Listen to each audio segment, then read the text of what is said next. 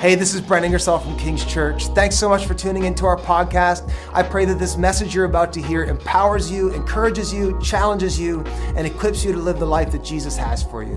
Thanks for tuning in.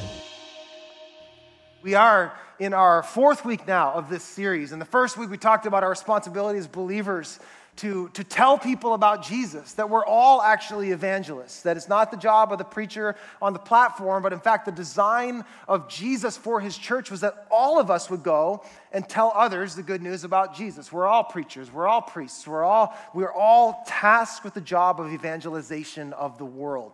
And so we've been talking about it. In the first week, we did that. In the second week, we talked about the logic behind the faith we have. We talked about apologetics. You go back and watch that if you missed it.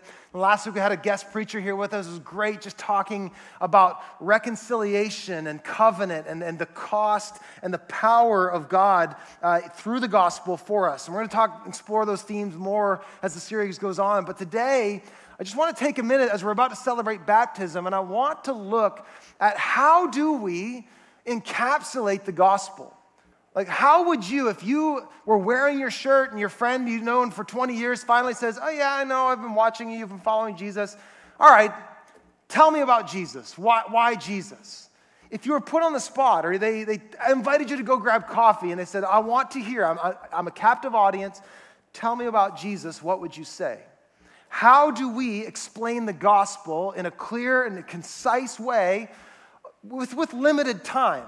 The reality is when you and I get asked to speak about Jesus, usually it's not in a format like this where you have 30 minutes or 40 minutes. You usually have 10 minutes or 15 minutes if you're lucky. Sometimes you're at a water cooler where you only have 3 minutes. And we have to be able to tell the reason for which we have hope. This is the central text we've been talking about throughout this series, 1 Peter 3:15.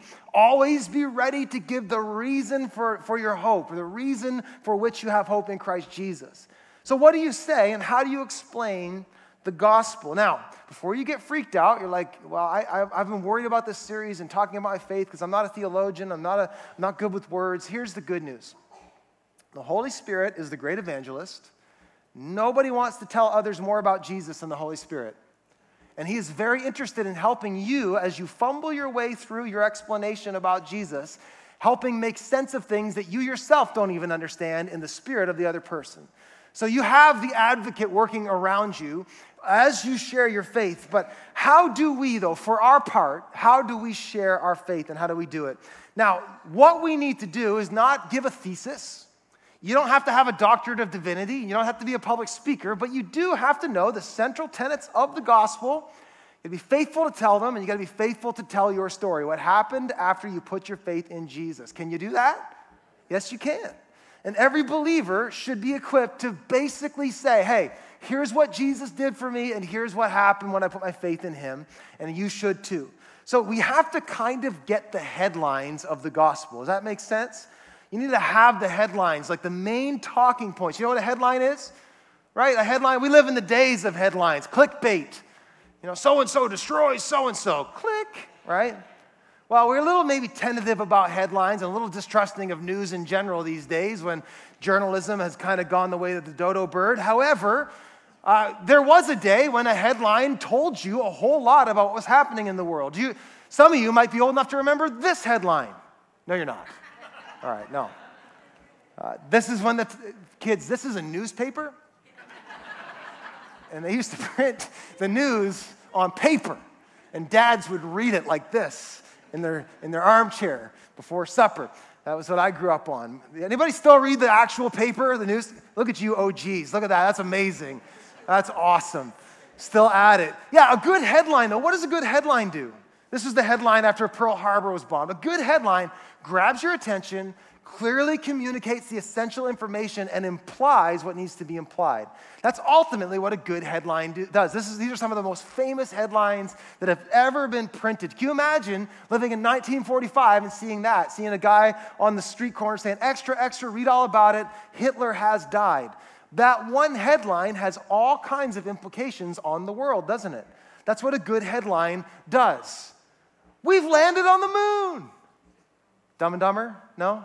Remember that? Yeah, okay. Stop it, Brent. Just stop it.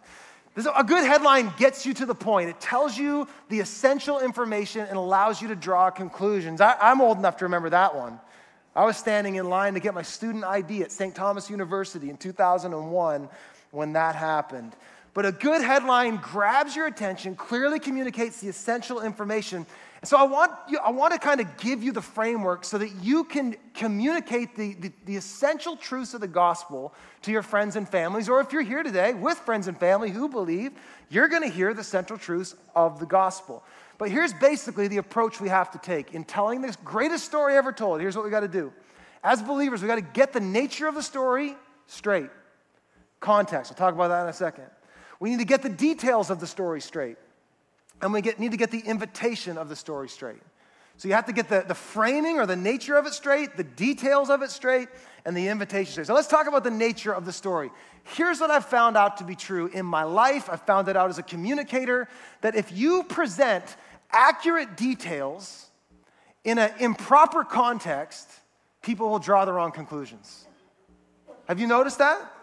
You notice that in life, like the right details presented in the wrong framework will lead to wrong conclusions. For example, let's play out an illustration in our minds. Imagine after service today, you go down with your family to celebrate baptisms, and you go to Pizza Delight or wherever you go, some restaurant. And you're sitting there, and you're ordering food, and you see a gentleman come in by himself, and he sits down in the corner in this dark, dingy corner all by himself, and then he proceeds to order 10 pizzas and 10 pitchers of beer. What conclusions can you draw with those details? Well, you might think this man is alone, he's very lonely, evidently very hungry, and probably an alcoholic, right? And then 20 minutes later, his family joins him. And all of a sudden, the context changes and the details take new light. Does that make sense? The context really matters. Let's do another one. Maybe, how about this? You see an attractive, young, capable woman who needs nothing from anybody, walking through a small Connecticut town. Snow is gently falling. And she steps into a church parking lot where they're selling perfect Christmas trees. And she happens to notice that the owner of this parking lot, who's selling these trees to support the charity that he runs, while he just tries to be a good single dad of his 3 perfect kids. And you think, is she just looking for a Christmas tree? One might think that, but you didn't know she's in a Hallmark movie and she's looking for the man of her dreams. Yes, it's just beginning. The Hallmark digs will continue throughout this season. My point, though, don't lose my point. My point is you can draw wrong conclusions. I have one of the Halifax people who tuned in first service sent me a meme of Prince Harry where it looked like or Prince William, where it looked like he was giving the press the finger. Have you seen this? And then there's the second angle, and he's actually doing this, right? Context matters. John thought that was very funny. Context matters. So, bad context, I say all this because it's important. Bad context has caused the Christian message to get diluted, distorted, and perverted.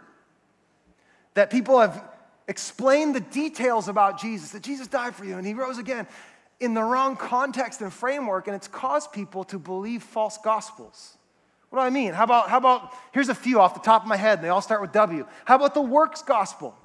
That Jesus is Lord, which is true, and Jesus rose in victory, which is true, and you better be a very good person so that you can go be with Jesus too. That's not true. That's a gospel of works. The framework's wrong. The gospel of wealth and health and wellness and wealth. The story gets twisted in such a way that says if you just pray certain prayers and believe certain things and you make sure that you steward your money a certain way, that God will make you healthy and rich. Well, no, that's actually not the gospel. The gospel isn't that. The gospel is the generosity of God given to people who don't deserve it. It's not about what we can do or earn. It's about what we couldn't do, something done for us. Do you see how easily the gospel can get distorted? How many of you as believers have over and over been confronted with the gospel being distorted? And there are powers and principalities in this world that are constantly trying to get us to see Jesus incorrectly and to interpret the gospel incorrectly. There are all kinds of false gospels. So, what is the framework for the gospel? I'm glad you asked. Here it is. This is the framework that we deliver the good news in. It has to be in this context. It's this. The gospel that we believe is this, that it's the good news about Jesus for all people. Now, we're going to talk about what the news is, but you have to frame the news in this, or if you don't, it will twist off into some false gospel. It's the what news? Yeah, it's not mediocre. In fact, I wonder if we should start calling it the great news, because good in our language just isn't good enough. It's the good news. It's news about who? Yeah, not Jesus and others.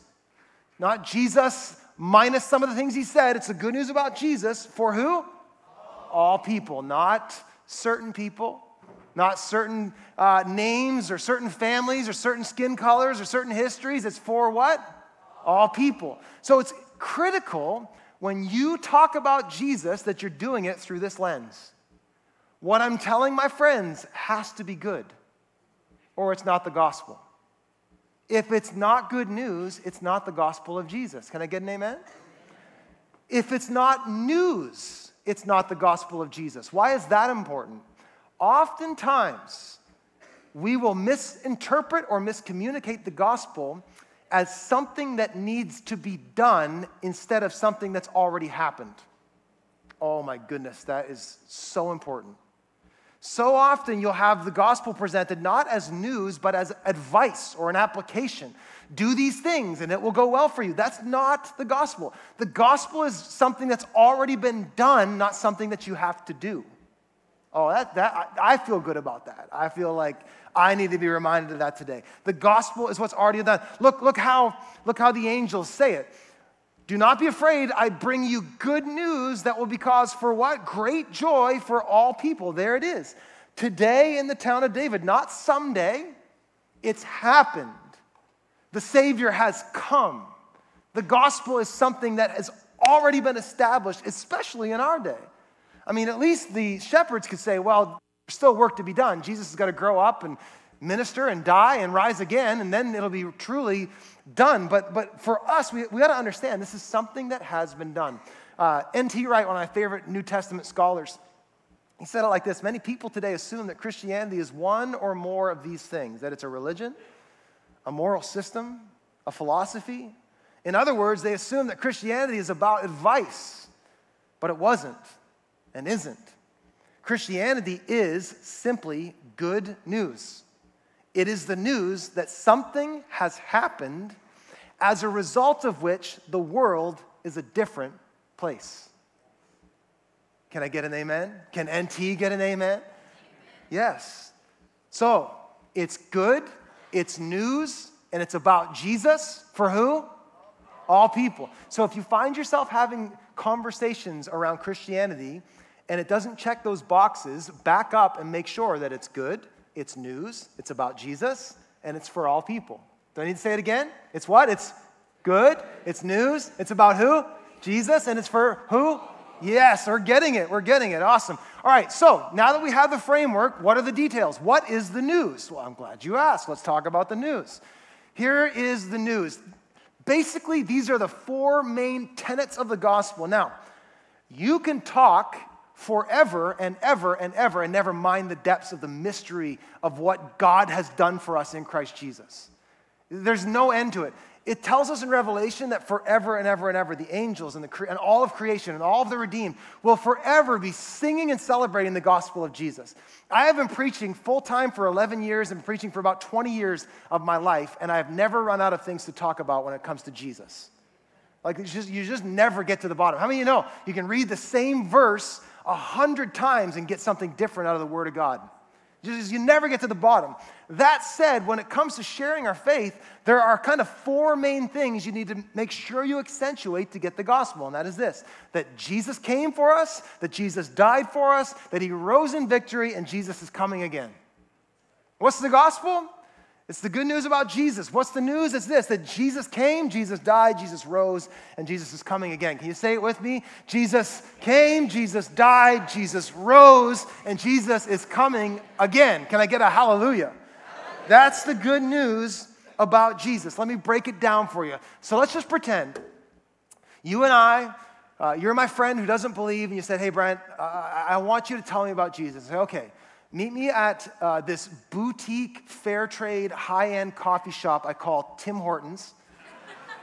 And we'll sit down and we'll order some double-doubles, and I'll take 15 minutes and I'll share with you. I have 15 minutes and 22 seconds. I'll take 15 minutes and share with you the news about Jesus. So let's just pretend that we're doing that. So first is this: Jesus came. Jesus came. Here's the first headline, the first thing I just want to scream from the rooftops, extra, extra, read all about it. The Son of God, Jesus, came for us. He came to us. He came for us. He is the revelation of God. In him, in Jesus, we find the exact representation of God, that he is God. This is the central tenet of the Christian faith, and it is different than every other religion. We believe that God came to us. This is the good news about Jesus. We have a theological word that you don't need to try with your friends. Unless you feel up for it, you can. But it's called the incarnation, that God became human. And that is absolutely critical in the gospel, that Jesus is not just a good man. He's not just a great moral teacher, but he actually is the Son of God. And so we focus in on the fact, first and foremost, that God came for us. He came to us. The Bible tells us that the Word Jesus became flesh and dwelled among us. Luke 2 says, a Savior has been born unto who? Unto us, unto you. That God himself, he is Jesus Christ the Lord. That God himself has come for us. Now, why does it matter that God came in the flesh? That the Creator became his creation and came for us and came to us. Why does that matter? What are some implications of the fact that God came to earth in his Son, Jesus? Why does that matter? Well, first, it helps us make sense of Jesus, the historical Jesus. Like, what do you do with the fact that Jesus of Nazareth was a real living person in the first century in Israel, and not just the Bible, but secular extra-biblical accounts all testify to the fact that this man from Nazareth named Jesus amassed a huge following, had thousands and thousands of people believing that he's the Son of God. He performed miracles and inexplicable things, and he taught things that were never heard before and have never been said as incredibly since. What sense do you make of him? Well, for me, the fact that he's God puts him in a very understandable context. It makes perfect sense that Jesus walked on water. He's God. It makes perfect sense that Jesus can open blind eyes and heal lepers and raise the dead and calm the seas. Why? Because he's God. That Jesus of Nazareth is actually God in the flesh. And the incarnation helps us make sense of that. It also, and this is really profound, and I just pray that maybe the Spirit of God would like to speak to you about this a little bit, but the incarnation, the fact that Jesus came for us, really helps us make sense of God, like God the Father. How many of us wonder what God is like? Or if God is there? Or if God is approachable? Or does God know what we are going through? Or does God care about what we are going through? Well, the incarnation tells us that God indeed knows, that God indeed cares, that God is here, that he can be approached, and further than that, he can sympathize with us in our humanity. How incredible is it that our God knows the depths of the human experience?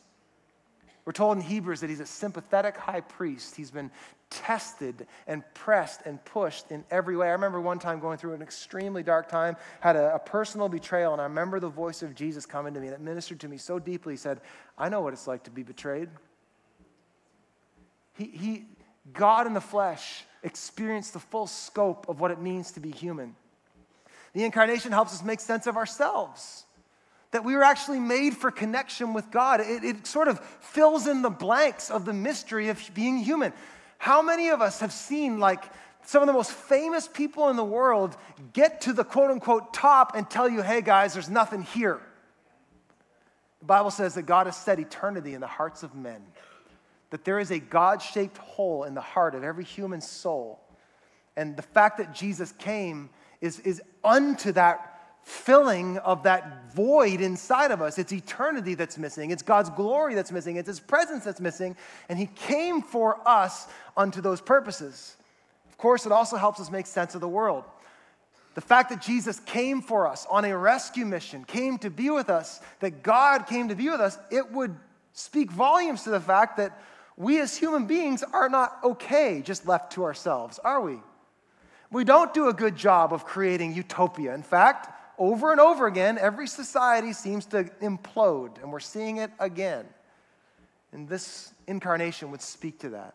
So it's crucial that we understand that Jesus came. This is unlike any other religion, but he did not just come to be around us and get a feel for what it is like to be human. He didn't come to just give us a hug and say, I love you. He came to do something for us. Jesus came, and then what happened? He died. Yes, thanks for reading. Jesus came, and then he died for us all. Let's say it like we're like one of those 1930s newsies with a hat and the knickers and say, extra, extra, read all about it. Jesus came and he died, and he died for all of us. We're supposed to be heralds, like hollerers of the good news. That's who we're supposed to be as Christians. So let me tell you about the great substitution, the great exchange, the death of Jesus. The gospel isn't just that Jesus came, but he came for a purpose. He came on a rescue mission. He came to deal with the problem that is separation from God and sin and death. The Bible tells us that everybody has sinned and fallen short of the glory of God. None of us can reach God by our own good deeds. The Bible says that your best day is falling infinitely short of who God is and his holiness.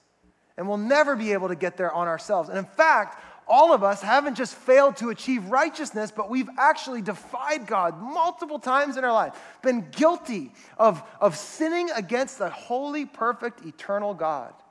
But the good news is this, that God does not count our sins against us, but in unimaginable love and mercy, sent his Son, who is fully God and fully man, to stand in the gap of our sin and our death and our shame, and to take it upon himself so that we can be made right with God. This is the whole thing of the cross. That Jesus of Nazareth was executed on a Roman cross. He was tried, and Pontius Pilate, the Roman ruler, handed him over to the whims of the religious crowd, and they nailed him to a Roman cross where he was asphyxiated, bled, and died. They poked him in the side to ensure that he was dead. They took him down, wrapped him in cloths, and laid him in a tomb. And that was not just an example of selflessness, although it was. It was not just a declaration of the truth of human sinfulness, although it was. What was happening on the cross is that God was placing, even though we did not know what was happening, God was placing all the sin of humanity, sins past, present, and future, on his Son, so that anybody who comes to him can receive atonement, forgiveness, mercy, that our sins are, like it says in Isaiah, although they are as scarlet, will be washed as white as snow. It's this concept that is unique only to Christianity called grace. That God gave us what we don't deserve in exchange for what he doesn't deserve. That Jesus came and gave us his righteousness and took on our sinfulness. That Jesus came and bore the wrath and justice of a perfect and holy God so that you and I could be set free. That Jesus paid the wages of our sin and took on death on himself so that all of us can be made right with God. Extra, extra, read all about it. Jesus came and he died so that you and I can be made right with God once and for all. That is the good news about Jesus, that Jesus died. Why does it matter that Jesus died? Well, it means my sins are forgiven. He is the perfect sacrifice and has made me right with God. Can I just speak that over somebody? Somebody here right now, you're telling yourself, yeah, you don't know what I did. There is not a sin, and there is not a shame, and there is no disgrace that the grace of Jesus is not greater than. It means that I'm accepted and I'm made right with God. I love Pastor Rick last week talked about how Jesus stands before the Father. Fodder. Yes. Hey, Fodder. He calls him Abba, actually. But he stands before the Father interceding on our behalf. That when God looks at us because of what Jesus did, he sees the righteousness of his Son. How does God see you? If you're in Christ, he sees you as a new creation. He sees you as perfect, as holy, as righteous. And it's this free gift of God's grace that cost him everything. It's unimaginable. And it means God loves me infinitely. There's no price that God won't pay for me. If God will send his Son to die for me, is there anything else that God wouldn't do for me? No. It's unimaginable news. It's good news that God, it says in 2 Corinthians 5, that God made him who had no sin to be sin for us so that in him we might become the righteousness of God. The rightness of God, the righteousness of God. So Jesus died for us. So he came, he died, he rose. Yeah, we're getting there. We go. Extra, read all about it. Jesus came and Jesus died on the cross for your sins and mine, and Jesus rose again from death. I see that hand right there. Yeah. No, this is good news, y'all. Now, why is it good news? Let me explain. Settle down. I'm in Tim Hortons. Okay, just relax. You're making a scene. Why does this matter? Like, why does it matter that Jesus died and rose? I need to press this on you. You need to understand this, Christians. The gospel of Jesus is not just that he died. It's that he died and rose. These two things cannot be separated. If Jesus only died, it's great that God has forgiven us of our sins and washed us in his mercy and demonstrated his unimaginable love for us. But we're still stuck with this small little problem called death. Correct? But the resurrection is the moment where Jesus took back authority over sin and death fully. And a new creation has begun. Paul the Apostle says it far better than I ever could. He said in 1 Corinthians 15, which is one of the best gospel passages in the whole Bible if you want a synopsis. If Christ has not been raised, your faith is futile and you are still in your sins. Then those also who have fallen asleep in Christ are lost. If only for this life we have hope in Christ, we are of all people most to be pitied. But Christ has indeed been raised from the dead, the first fruits of those who have fallen asleep. For since death came through a man, the resurrection of the dead also comes through a man. For as in Adam all die, so in Christ all will be made alive. This is the hope of the gospel. That Jesus died so that we could exchange places with him. But in his death, he did not stay dead. On the third day, he rose again, which was witnessed by not just his disciples, but hundreds of people. And then thousands of people put their faith in the risen Jesus. And then millions and now billions believe that he truly did rise. And there's great apologetical reasons for that, by the way. But we don't have time for that today. So we will do that another day. But people put their faith in Jesus that he rose, and this is significant. Why? Because he is the firstborn of the dead, which means that as all died in Adam, how many of you know you didn't ask to be a sinner, right? You just were. And if that's news to you, you're welcome. You just were born that way. But when you get born again, you didn't ask to be born into eternal life. God just did that for you. Like he just made you born of the Spirit with resurrection life in you. And ultimately, as Christ has an everlasting body, we believe as Christians that we are going to have everlasting bodies. That forever and ever and ever we will be alive. That the biblical claim is that Jesus rose in victory. And his resurrection is the moment that everything changed. That new life began the process of overwhelming death. Hallelujah. Yeah? Like, just think about it. Like, the moment that Jesus took that breath and he came to life, resurrection life, that's the moment of new creation. Any like self-professed nerds in the room? It's okay. It's a safe place. All right, I'm one of you. You ever watch, look at the stuff on YouTube about the cosmos and astrophysics and creation, the Big Bang and all that stuff? Well, there is a premise, behind the beginning of creation, like some 13 billion years ago. People are guessing. I don't know. I don't care. I'm just trying to say this. There was a moment called a singularity. The moment where everything began. I believe God said, let there be light, and boom, there was light. Well, in that creation, we believe that it was fallen, and death, and sin, and degradation, and decay is a thing that we have all dealt with. The resurrection of Jesus is a new singularity of a whole new creation bursting forth in the midst of this old one. Is that too nerdy? Because I got like a hallelujah going in my spirit right now.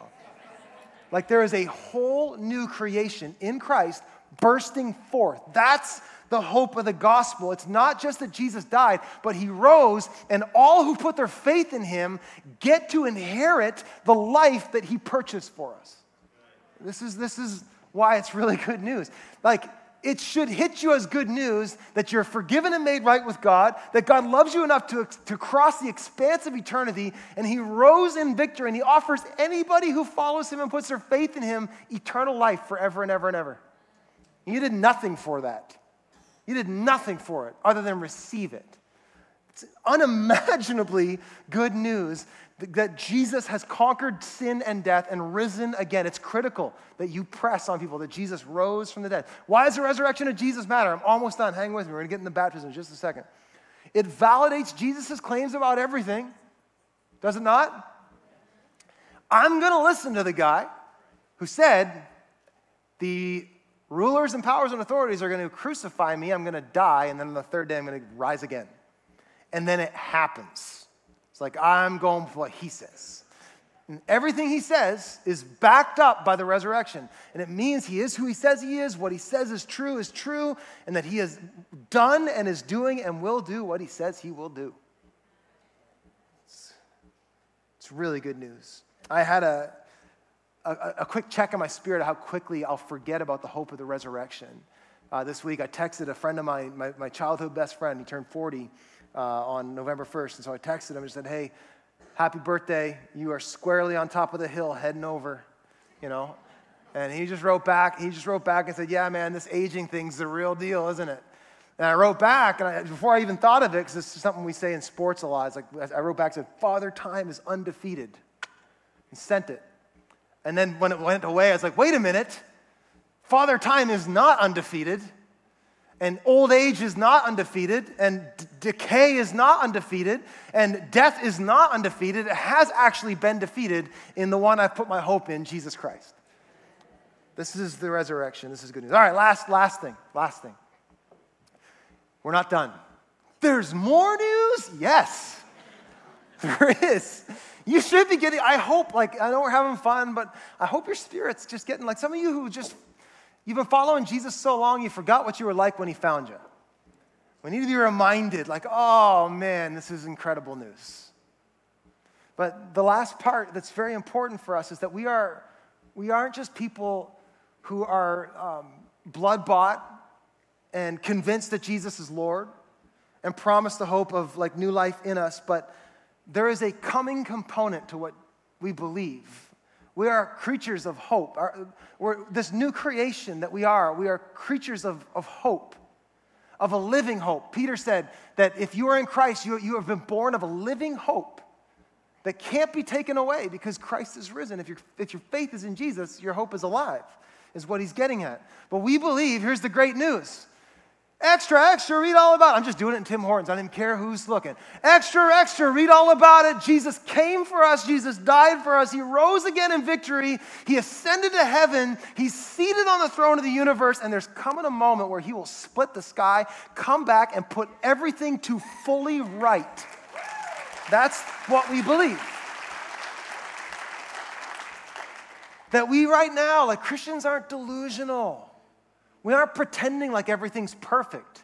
In fact, we are more aware as believers of how jacked up everything is because we know that sin is real and Satan is real and the powers and principalities of this world are real and active. We see that. And yet it doesn't dismay us because our hope is not in this world.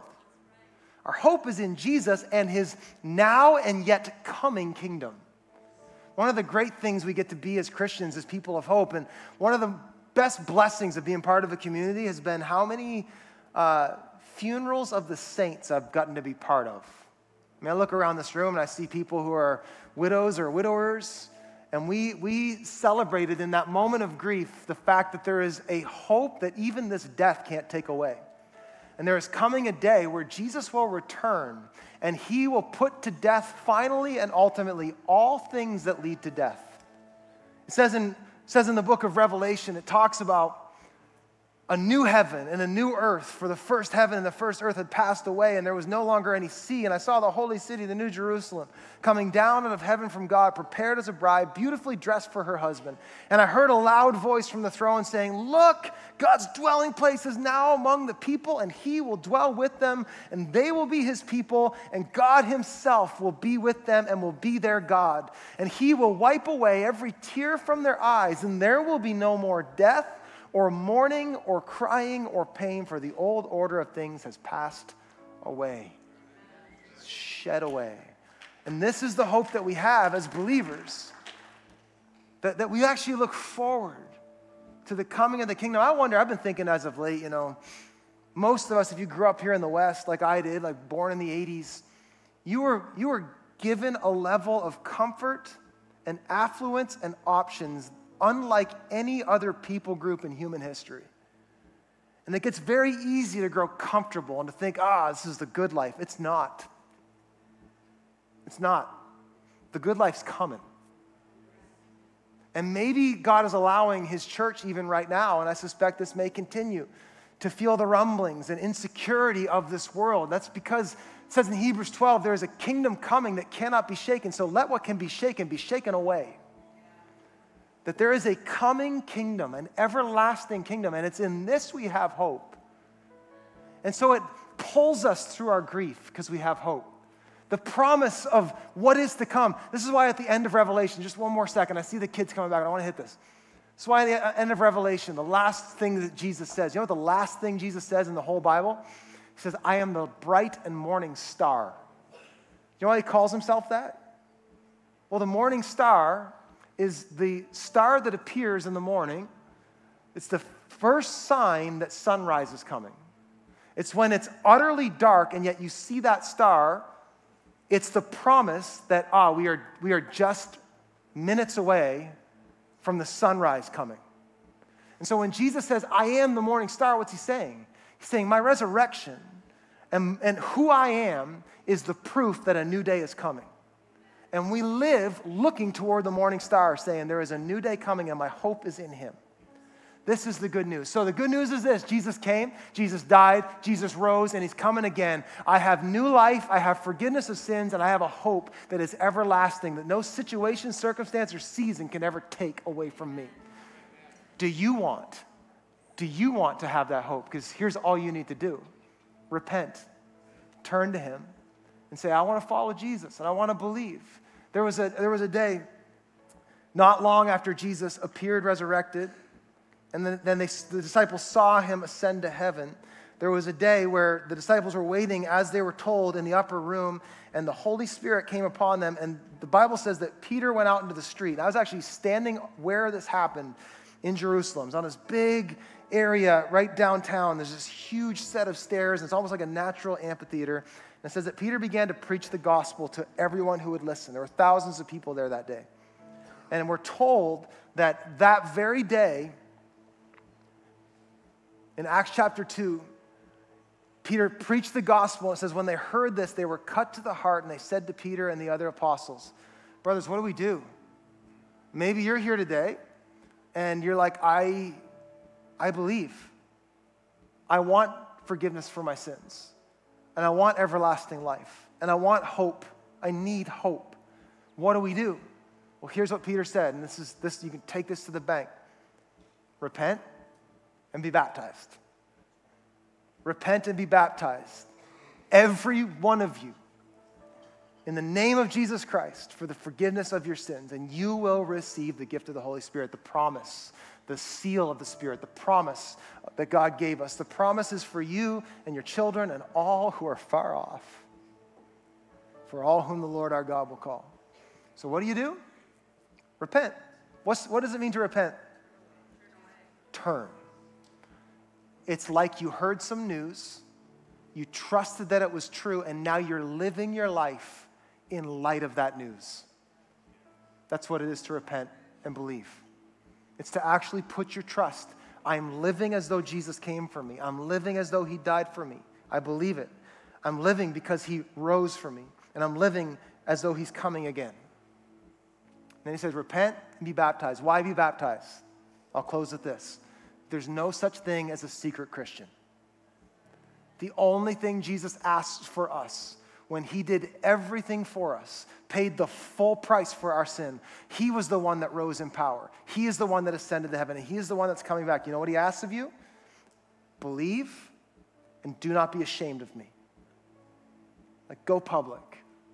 Tell others about me. If you deny me before others, I'll deny you before my Father. But if you go public for me, you will receive all that I've promised. Would you stand to your feet? Can I pray for you? Yeah, so Father, let's just thank God. Thank you, Father, for sending your Son to live the life we couldn't live and to die the death we should have died and to defeat the enemy we could not defeat. And we thank you for the hope we have in Christ Jesus. And I pray for my brothers and sisters who are already believers here today. Lord, would you just refresh our conviction and renew our minds and take us back to our first love.